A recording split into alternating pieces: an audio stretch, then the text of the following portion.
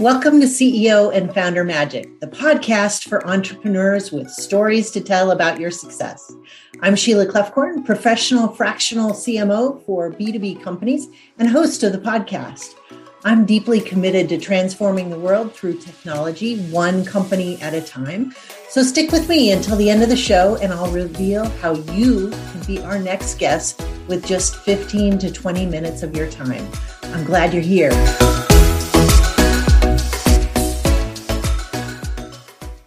Hi, and welcome to the CEO and Founder Magic podcast. I'm excited today to have Ravi Kurani with me from my Sutro. Ravi, welcome to the podcast. Thank you so much for having me, Sheila. Great. Well, tell us a little bit about your company and how you got involved with it. Yeah, sure. So Sutro is a robotics platform. The best way of thinking about it is we make a floating laboratory. So our current product is at mysutro.com. It basically floats inside of a swimming pool or spa. And via floating, because it is a floating laboratory, it measures the water parameters, measures your chlorine, measures your alkalinity, your pH, and then it sends everything to an application so that you as the user can get a very simple thumbs up or thumbs down on what you should be doing with your water. And so that's the kind of main goal of what we're trying to build. Yeah, and I'm so excited about it. I got one for my own pool and spa, and it's amazing. That's something I've sort of always taken for granted. That's the icky part of having a pool, and you just made it really cool. Yeah, it's water chemistry is no joke. There's people that have PhDs, and it requires biology and chemistry. There's a lot of crazy and complex things that happens with water. Absolutely. So tell us a little bit about how you got and started founding the company. Yeah. My founding story is kind of two separate tangential threads. The first is, imagine an immigrant family growing up in Southern California. Dad used to have a chain of pool and spa supply stores. And so I was everything from a pool boy to testing water chemistry to running the pool stores. And so I always, grew up on my weekends and evenings and summer holidays. I was at the store, right? There's summer vacation, but summer is also our busiest season. And so that's kind of one thread. The second is after I got my mechanical engineering degree and MBA, I ended up working for a small fund in India. And the fund's thesis was to basically invest dollars into companies who were building products for people who earned less than $2 a day. So a lot of the focus was around poverty alleviation, things like that. And obviously in India, a large problem there is the water. And so a lot of the deals that we got coming on our desk was around water filtration, but nobody was doing anything around water sensing. And so we were like, hey, everybody's trying to filter water, but don't you need to know what's wrong with the water first? And so both of those threads actually combined led us to building a product that we initially tried to sell into the Indian government. Stupidest thing a startup can do. Don't try to sell into the Indian government. We flipped that around because there was so much red tape in selling to the government. And I was like, hey, I grew up in the pool industry. Let's go ahead and flip this model around back in California, sell to wealthy pool owners, and then we'll do the drinking water and agricultural water stuff next. And so that's kind of the how we got the company started and the vision for what we're doing now. I love that. And the resilience that you kept going, but changed your target audience so that it gave you more runway so that you could ultimately focus on your goal. That's a really powerful lesson. What are some of the other lessons? I mean, you've mentioned COVID before we got on this podcast today. You've learned a lot over the last few years. Yeah. So we are about 7 years old. We were acquired by a large chemical company out of Canada about 4 years ago. And in that, I'm extremely grateful for them because they really helped us in giving us the necessary financial backing to bring the product into commercial maturity. Our launch date was on March 2020. And if we all remember that date, we initially came to the market with an entire B2B strategy. We were going to go through distribution. We were going to go pool store to pool store in the kind of warmer cities, right? So Los Angeles, San Diego, Phoenix, Miami, Austin, Houston. turns out 2 weeks later, the US basically shut down all small businesses. And so everything that we knew in going B2B was basically slammed back in our face, right? We couldn't go into a business because we physically couldn't leave our own homes. And so that's a blow for a new business. Exactly. And so we went back to the drawing board. And at that point, it was the virtual Zoom drawing board, right? Because we couldn't even meet in person. And an interesting kind of silver lining is because everybody was at home and because schools were shut down, parents with children were really figuring out how to navigate, working at home, working on Zoom, working on Google Meet. And all of them had pools in the back. But they previously used to look at their pool as a weekend thing or something that they would do over summer. But now they're like, hey, this is a way to actually entertain our kids while we're trying to really navigate how to kind of work in this environment. And so as a company, we pivoted immediately to B2C. We went up on Shopify, on e-commerce. All of our ad messaging was like, hey, you're stuck at home. You're trying to keep your kids entertained. Make sure your water is safe, right? You previously didn't used to do this, and now we can help you. We can help you manage this. And so we turned, something that was negative in terms of a business strategy, immediately flipped it around. And we've had a great last 3 years. Coming into this year, we're actually looking at reopening our B2B strategy, figuring out how to go into pool stores, and then opening up the larger strategy of drinking water, agriculture, food and beverage. So that's kind of all in the pipeline now. That's really great because you've had two giant pivots, but you haven't lost what that original vision was, and you plan to come back to it. And so patience and persistence, it sounds like, are key to your method of leadership. What else have you learned over the process? I would say that people are probably the most important and biggest asset of any company. And I say people as a very generic headline, right? Because when you're first starting a company, you obviously need to find people to build the company with, right? You need to find your employees, your colleagues, your co-founders. You then need to find people that are going to invest in your company, the investors, the organizations that will fund the company, accelerators. And then obviously you're going to need to find people to buy your product, right? Because at the end of the day, you're working with people all across the board.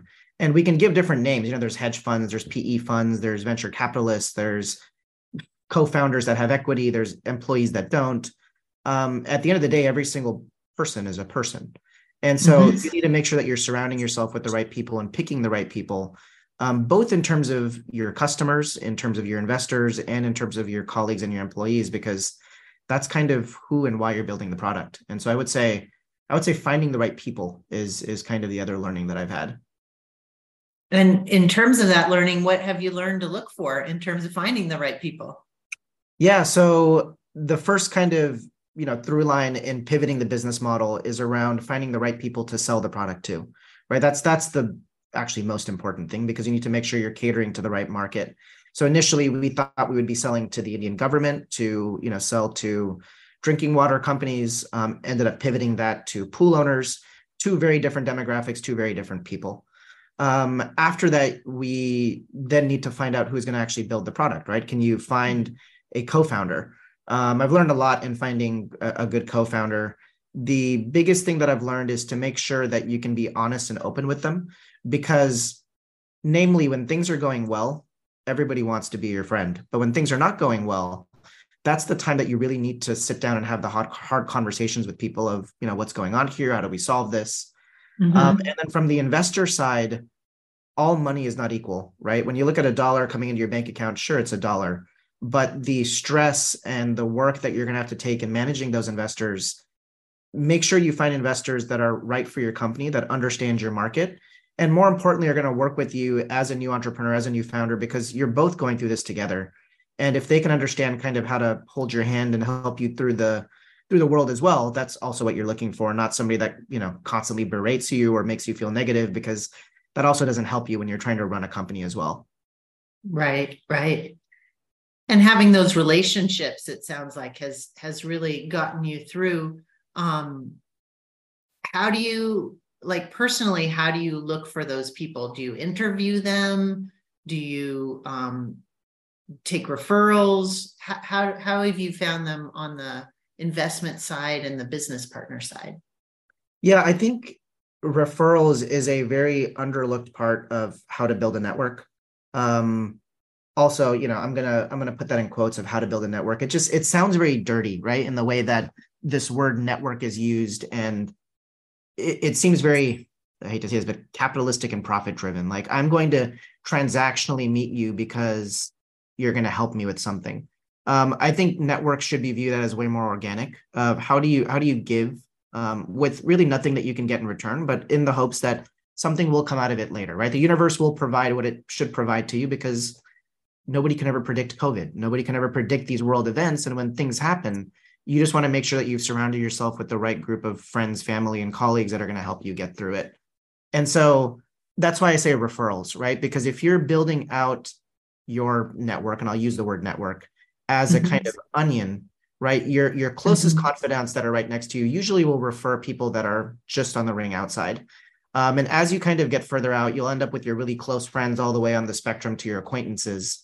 Every single person in that ring will generally feel and act the exact same way because you've built them through referrals, and your friends' friends are usually very similar to your friends because they're your friends' friends. And so that's kind of the way that I've found people that are qualified to work for Sutro, to raise money from.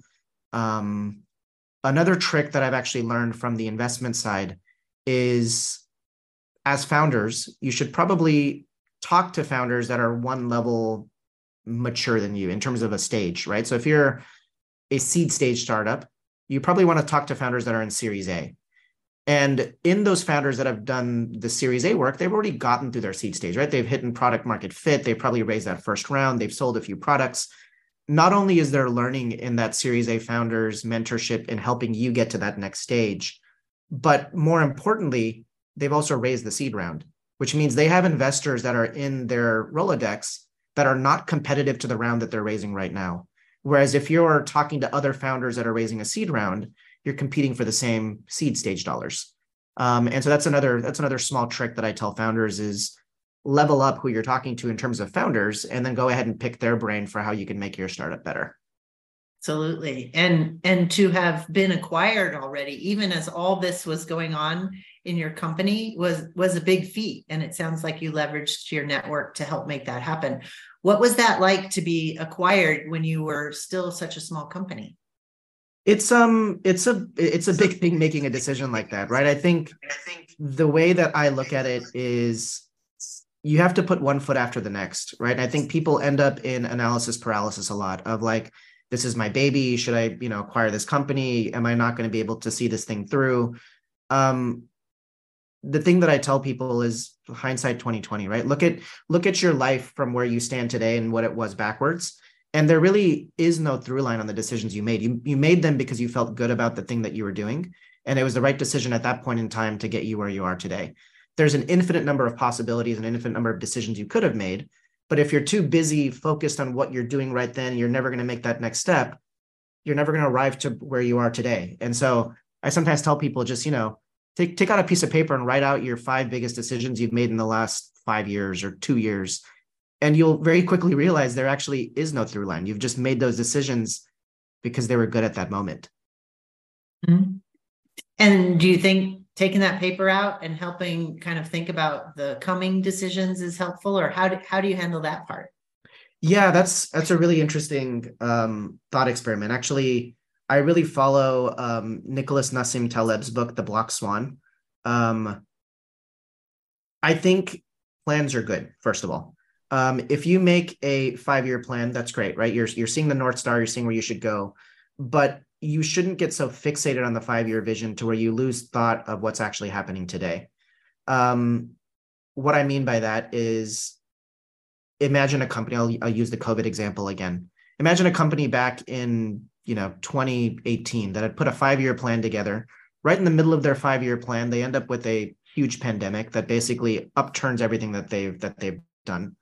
The way to solve that issue is not to lose track of what that 5-year plan was, but more importantly, understand what the North Star is, right? What are you actually trying to accomplish in that 5-year plan?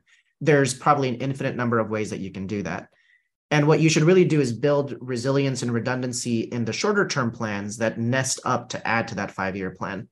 And that's actually the way that I look at the way that we continuously move, which allows us to be more agile and pivot a lot more quicker, because we look at things in smaller chunks that are executionable and actually doable in a smaller scale with higher redundancy, with this North Star knowing that we're actually traveling in this direction.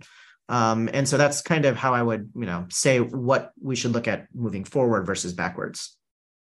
That's great. Where did you learn to have this mindset? That book is obviously a part of it, but in a broader perspective, you seem to have a very strategic and thoughtful, but yet really flexible and adaptable kind of mindset. Where did you learn that?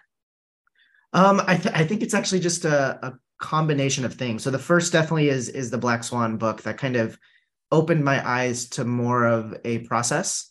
The second is probably the OKR methodology, objective and key results methodology by John Doerr. He has an amazing book called Measure What Matters.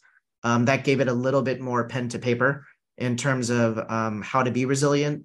And the third, I would say, is honestly just meditation. I've baked in meditation into my practice probably for the last 3 years. And it really just allows me to stay in the present moment, because at the end of the day, the future is what the future is. The past has already happened. And really the only moment you have is the present. And the OKR methodology and the Black Swan end up bringing more of a process to that sort of present mentality. And that's what I would say kind of brought me here. Ravi, those are such good insights for our listeners, CEOs and founders who are on their own journey. This is a community that we have here at the CEO and Founder Magic podcast. It's really been great having you on the podcast today. For any of our listeners who want to get in touch with you, what is the best way? Yeah, you can find me on LinkedIn at Ravi Kurani. Shoot me a direct message. I mostly respond to all of them. And then if you really need to get a hold of me, you can email me at ravi@ravikurani.com. Great. Well, we're really excited about the future of Sutro, not just for the pool and spa industry here in the States, but your larger mission of helping water in India and around the world. Very inspiring. So glad to have you on the podcast today. And for those of you who are interested in being on the podcast yourself, you can reach us at our landing page, keo.biz/book today. Have a great day. Thank you for listening to CEO and Founder Magic, the podcast for entrepreneurs with stories to tell about your success. If you felt like this podcast interview captured your story, would you share it on social media? It's easy. Just do a quick screenshot with your phone and text it to a friend or post it on your social accounts. Be sure to use hashtag CEO Founder Magic and tag anyone you think would be a great guest. I love to see your posts and guest suggestions. We're regularly putting out new episodes and content, so to be sure you don't miss any episodes, please subscribe and we'll be excited to have you listen. Your thumbs up, ratings, and reviews go a long way to promote the show and mean a lot to me and my team. And if you know of other business-to-business company CEOs who have compelling stories and who might like to be on this program as well, please visit keo.bz/book today. That's keo.bz/book today. And if you want to know more about our fractional CMO program, just go to our website, do a search on services for fractional CMO, or you can follow me on LinkedIn, Facebook, and Instagram at KEO Marketing. Thanks for listening. We'll see you next time. I'm Sheila Clefcorn, and it's been a pleasure having you on CEO and Founder Magic.